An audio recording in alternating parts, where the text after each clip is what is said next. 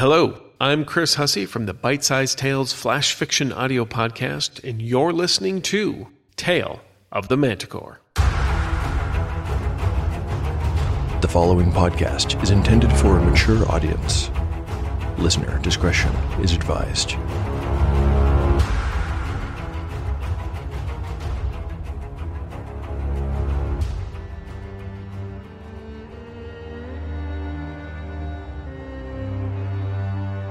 Welcome back to Tale of the Manticore, Season 2. Like the creature from which it takes its name, Tale of the Manticore is a mashup, a crossbreeding between two different species of storytelling. Here, you will find the unpredictability of old-school RPG paper and dice games with the storycraft of a dark fantasy novel. No character is sacred, and no character will be spared if the dice decide their fate is at hand. According to lore, the tail of a manticore is barbed with cruel iron spikes. There will be much pain in the days ahead.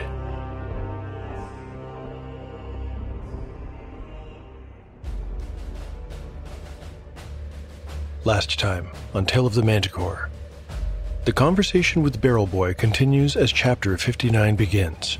It ends when Torum announces that it's time he went to fetch their contact, the mysterious Greenblood. As evening turns to night, the companions split up. Yellowfly goes off in search of Lord Rabbit, Jace looks for his mentor, Nudge, and the trio of Bazu, Catsbane, and Shawnee make for the Church of the Sacred Flame on the other side of town. Neither Yellowfly nor Jace get any fruit for their efforts, so our attention turns to the others. When the trio reaches the church, they quickly discover that it is no longer locked, neither is it empty. Some of the downtrodden of Silmoral have made a home in the main hall of worship, more than a score of them. One among them is a special NPC. Easley, the son of Janelle, who betrayed the party earlier in the story, is there.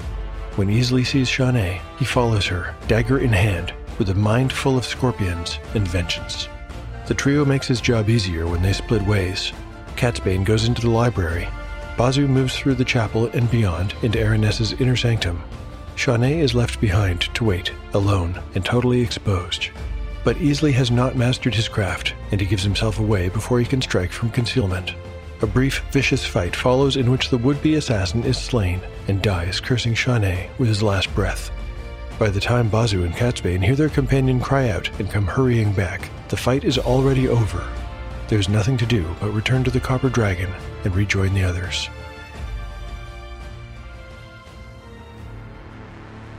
Well, that last encounter, the fight with Easley, has made me take yet another close look at my PCs. Are they, quote-unquote, good, alignment-wise? I still think they are. Chaotic or neutral good, I suppose, although they are extremely strict with their personal codes. Sure, they do not obey the laws of their monarch, but their monarch is, or was, a petty and selfish man. It's an interesting question, and I suppose it really comes down to relative morality and relative lawfulness, doesn't it? On a related topic, and I'm not sure how interesting this will be, so I'll keep it brief. I considered using the OSE advanced rules to make Easley into a true assassin. Although he technically is one, or tried to be one at any rate, he did not have the training, so the features of that class, namely disguise and poisoning, just didn't make any sense. While I'm here behind the DM screen, one other bit of housekeeping that isn't quite interesting enough to include in the narrative. Bazu is going to heal Shawnee when they get back to the Copper Dragon, using one or, if necessary, 2 Cure Light Wounds prayers. I'll just roll 2d6 to save time, as he'll probably need both. 9 points of healing brings her back to full, so unless something very unexpected happens on the next day, the PCs can begin their adventure, and I feel that it will be the final adventure at their respective full capacities. Okay, enough wittering. Let's get into the story. Chapter 60, Part 1, Day 182, around midnight. Party status, Yellowfly, 39 of 39 hit points. Shawnee, 30 of 30. Jace, 37 of 37. Catsbane, 17 of 17. Bazu, 16 of 16. Spells available. Catsbane has memorized Invisibility, Mirror Image, and Haste.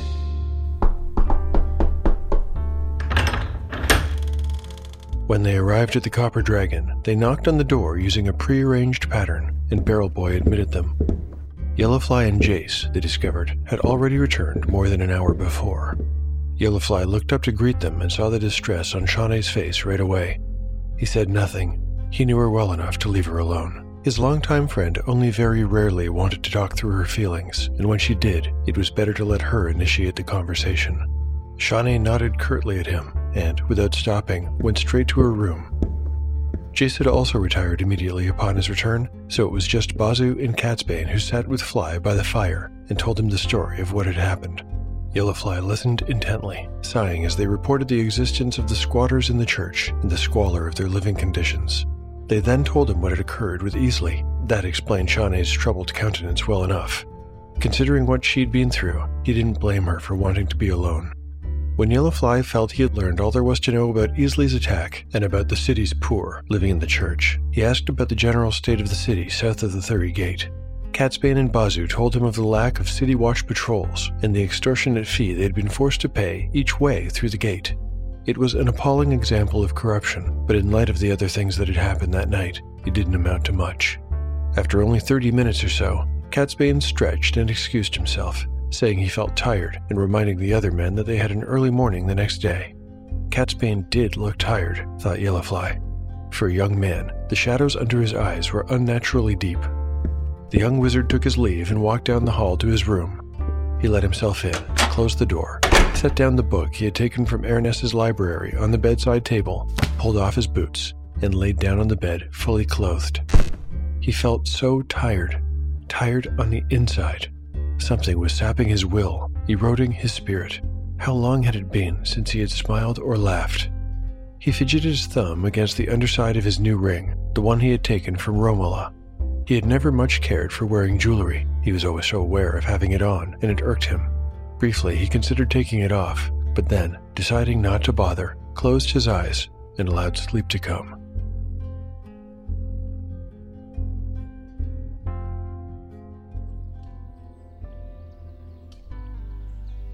Catsbane dreamed of his childhood. He was, once again, a boy of 7 or 8. He was at his childhood home, in the kitchen where he had often spent time at his mother's side. Through the open window, where golden summer sunlight shone in, he could hear the sound of Ranger, snorting and stomping his hooves. He trained his ear on the sound, and presently heard what he had hoped to, his mother, Chinati, singing without words, just vocalizing and humming in the way she always did. A feeling of joy, mingled with melancholy, came over Catsbane as he remembered time before adulthood, time before pain and death became the company he shared. The dream was lucid, and Catsbane found he could freely think and control his actions in it. If there was one thing he wanted above all others, it was to see his mother again, to hold her and smell her, and tell her he loved her one more time. He walked through the kitchen door and into the main room of their house. In one corner was his mother's spinning wheel. There, on the wall, a row of hooks hung with tack and harness for the horses. His father's boots were not in their place by the door, always a good sign. He headed for it, but stopped when he passed his own tiny bedroom. The door to it was wide open, and Catsbane could not help but to pause a moment and look inside. How small his bed had been, and look, there on the pillow, sitting with its funny legs sticking straight out, was his favorite childhood toy, a stuffed bear he had named Honeypaw. As though drawn by a spell, he entered the little room, moved to the head of the bed, and picked up the toy bear with its mismatched button eyes and its mouth made from a stitched line of black thread. Catsbane regarded the sweet face of the doll. It was worn almost through in places. It had been loved that much. Although Catsbane did not notice, after he entered, the door to his room swung silently shut behind him.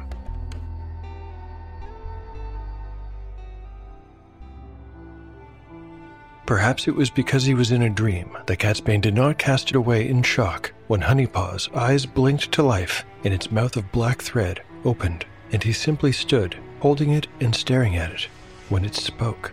"You're a naughty boy, Catsbane," it scolded him. "and naughty boys get punished." It giggled horribly then. There, that's all right," it said to Catsbane's souring face. "Everyone is naughty." Everyone. The last 2 words were said in an idiotic sing-song way. Catsbane had recovered enough by now to fling the awful thing onto the bed, and he did so. Honeypaw rolled awkwardly onto his back, sat up, and rubbed one arm with a paw, pouting. Now it spoke again, but its voice was different. Where did you learn how to see in the dark, Phelan Ola? That is a useful cantrip. Would you not agree? Even in the knowledge that he was only dreaming, Catsbane felt cold terror wash over him. You have grown strong with remarkable speed. Are you not pleased? What? Who are you? Catsbane managed. I am your patron, and I know your true name, Phelan Ola. You know mine as well. Catsbane did know a name. He had learned it in the pages of one of Ernest's books. Was it in the very tome he had brought back with him? He said it aloud. Azorazul. At that exact moment, Catsbane awoke. He sat up in bed, blinking. A glint of light on metal caught his eye, and his gaze went to the ring on his hand with the spider design.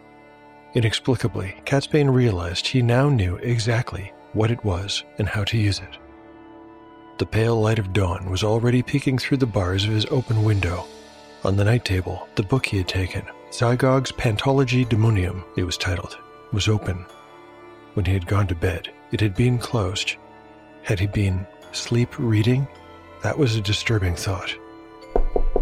A gentle knock on his door interrupted his fretting. He rubbed his eyes and swung out of bed, but before he could answer, the knock came again, insistent. Then a voice. Catsbane, wake up. It was Yellowfly. Our contact has arrived.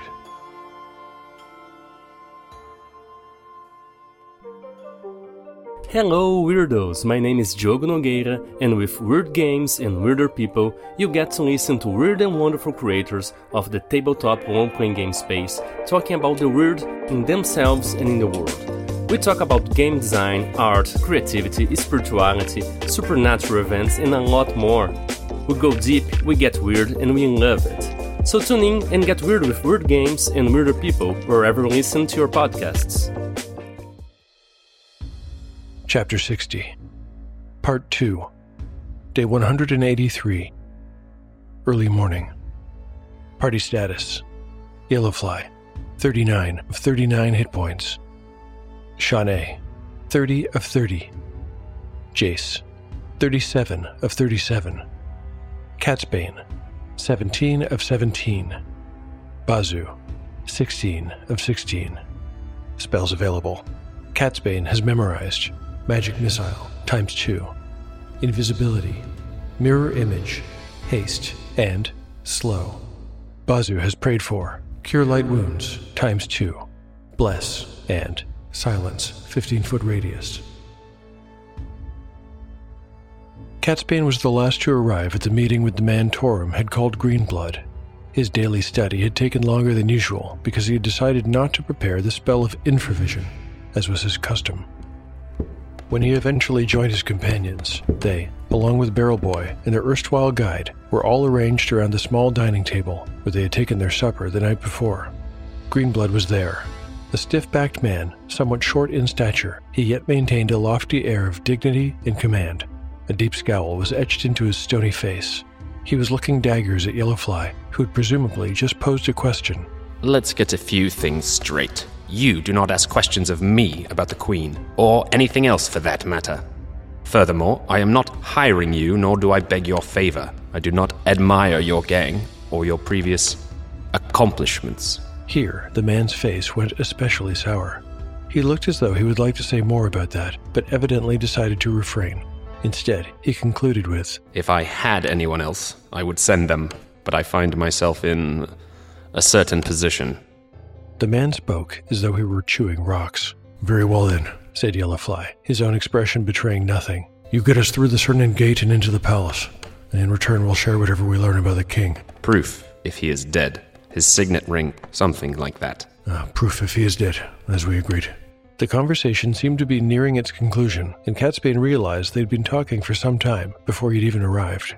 Your people are ready? The man looked at each of them in turn. When he locked eyes with Catsbane, the young wizard felt a sudden flash of recognition. There was a beard where there had once been a smooth face. There was a hood pulled up where normally Catsbane was used to seeing a half-helm. But unmistakably, This Greenblood was none other than Captain Sindwan. He wondered if Sindwan recognized him too. The other man's face was impassive. Good. We leave immediately. It was a command, not an offer. He rose from his seat and strode from the room. Catsbane and the others, already in their armor, donned cloaks, grabbed their weapons and packs, and followed him out. Greenblood, aka Captain Sindwan, is a loyalist, and his goal is to see the monarchy restored to its former power. He doesn't believe that the question of the king's moral integrity is any concern of his. The captain's duty is to serve the king and the king's law. That is all. It galls him that he must resort to working with thieves and lowlifes in order to learn what is happening inside Whitestone Castle, but at the time being, this is his only real option. He notes that Sergeant Koch, a man he despises and who despises him in return, sent a number of scouting parties to Whitestone, and that none returned. The Royal Guard he once commanded is no more, but Sindwan has long kept plants in the City Watch, and it is through them that he has gotten his intelligence. Some of these contacts are working the Cernan Gate today, and Sindwan is relying on them to achieve their passage through to the castle. There is one problem. The number of guards posted at the Cernan Gate has been greatly increased, and not all of the men there are in Sindwan's close confidence. The hope is that those few who are loyal to him can sway the others. I haven't rolled any dice yet in this episode, so let's add a random element here. I'll begin with the decision that Sindwan is a man of impressive charisma. I'm giving him a score of 15 by DM Fiat, and, using this score, I'll make a skill check. A d20 will determine success or failure. Lower is better on this kind of roll under stat check. A 16 or 19 would indicate some kind of trouble, price, or a fail-forward situation. A 20 would be a critical fail and would have consequences. Let's see what the dice gods say. Rolling a d20 and hoping for a low number this time. A 13 is a pass. I have no idea what I would have done if I'd rolled a 20. A non-critical fail would have indicated a demand for a hefty bribe, but I think in this case, the guards loyal to Sindwan simply managed to convince the others that the companion's passage has been authorized. The next stage of the companion's progress will be much easier. Simple, actually, since Sindwan still has a full set of keys. He plans to let them in through the guard rooms on the eastern side of the castle, opposite Carrick's Tower. You know, up until now I haven't felt the need to map out Whitestone Castle, but it's clear to me that for what is to come, I am going to need to do that. Let's take a moment and give this the proper treatment it deserves.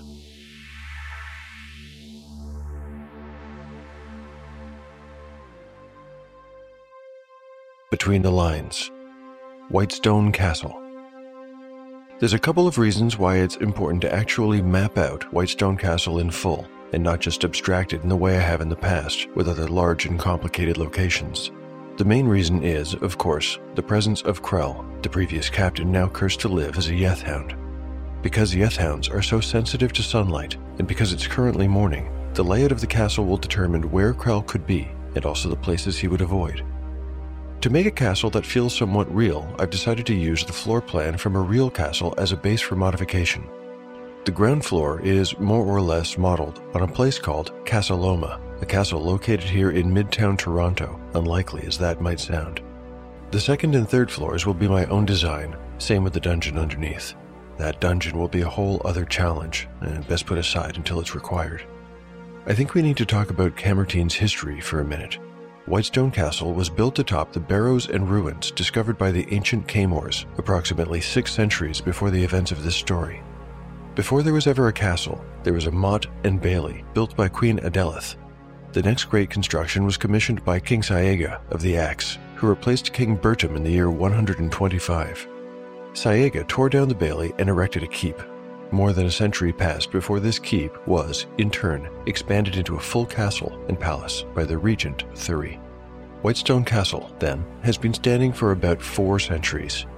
During that time, it has undergone extensive renovations and additions. It has vacillated between the two functions of being primarily a military structure and being a place of decadence that serves to demonstrate Camertine's wealth and power. Under Culfrey, who saw no major wars in his lifetime and fought no battles at his own gate, the castle has evolved to suit his pleasures. Today, Whitestone is a place of opulence and comfort. It's worth mentioning that some of the modifications made under Culfrey were the constructions of numerous secret passages. For the most part, these provide conduits for servants to move about unseen by courtesans to spare them the vulgarity of having to observe menial labor. These secret passages were used by Briar Patches in his escape, you may remember.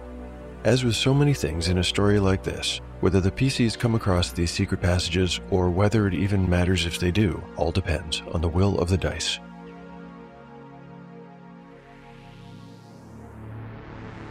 As I mentioned before, in the past, I avoided large maps and instead used zones.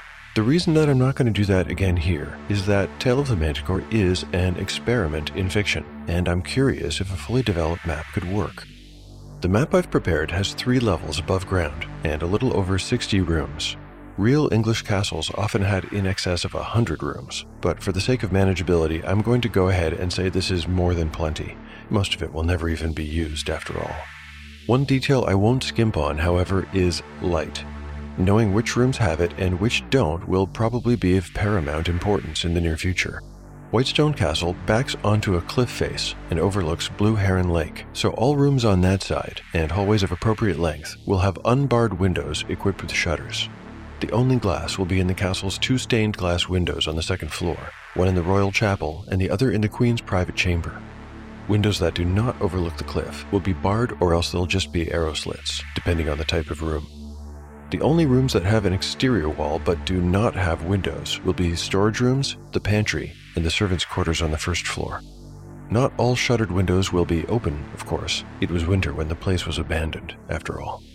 I think the chance of a window being open is 2 in 6, so I'll roll for it as the companions make their way from room to room. I don't see any reason not to make the first roll right now, in advance, to save having to break up the narrative later on. Here goes, on a d6. A 5. That means the first window they encounter will be closed. From here, I need a way to figure out where Krell is at any given moment. It's tempting to dream up a bunch of mechanics at this point, but I don't want to ruin the fiction by over-gamifying it. I've got my light mechanic and, I think a simple wandering monster check every 2 turns, that's 20 minutes of exploration time, are all I really need. Let's start with those and only add more as becomes necessary. One last thing. Those secret doors I mentioned earlier, I've decided not to include them on the map. Call it another experiment, but I'm going to see if I can surprise myself with their location. No special mechanic is needed here either. If the PCs have reason to search for a secret door, I'll roll as the rules stipulate, and then, if their search is successful, I'll figure out if there might actually be something there. Okay, with all of that out of the way, I think it is finally time for the PCs to enter Whitestone Castle. Chapter 60, Part 3, Day 183, Early Morning. Party Status. The party's status is unchanged. The morning sun struck the clouds in such a way as to make it look like a celestial artist had smeared gold paint across the heavens. The massive stones of Whitestone Castle's foundation, by contrast, were dark and ugly. Typically, on a fair morning such as this, they would have found the castle exterior gleaming and white, with the castle grounds animated by the hubbub of daily life.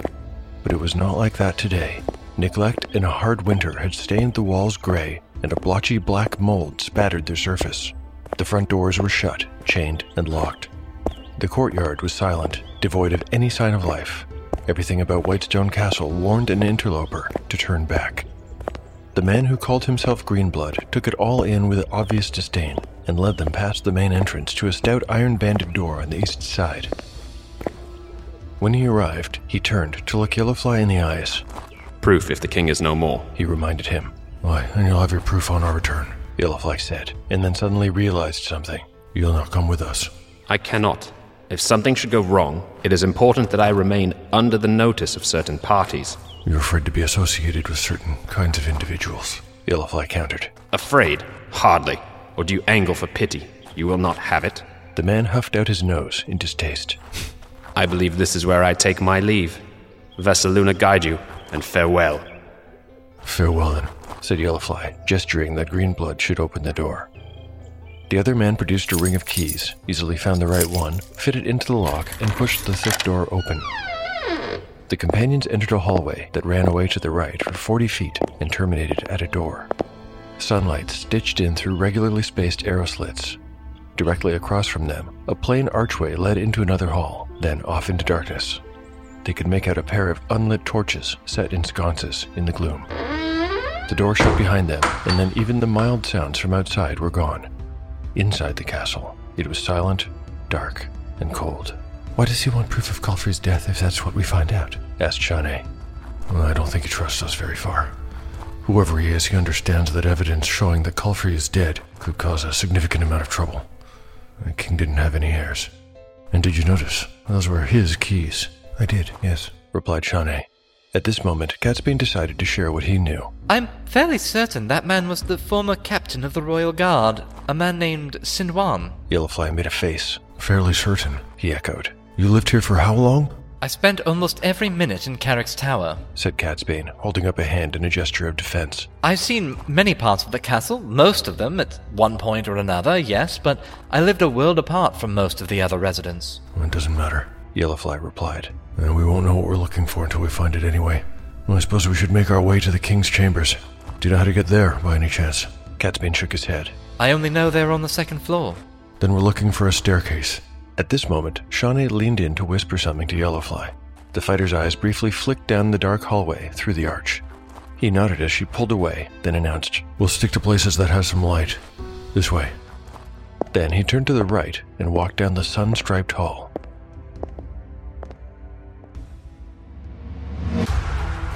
Thank you for listening to Tale of the Manticore. If you enjoy the show and would like to help to support it, there are lots of ways to do so. You can recommend it online or to friends. You can like and repost episode announcements on social media. You can pick up One Shot in the Dark, the Pendulum World Building Tool, or Encyclopedia Manticorica on DriveThruRPG. And finally, you can rate or review the show on your podcatcher of choice. Thanks to everyone for their support of the show.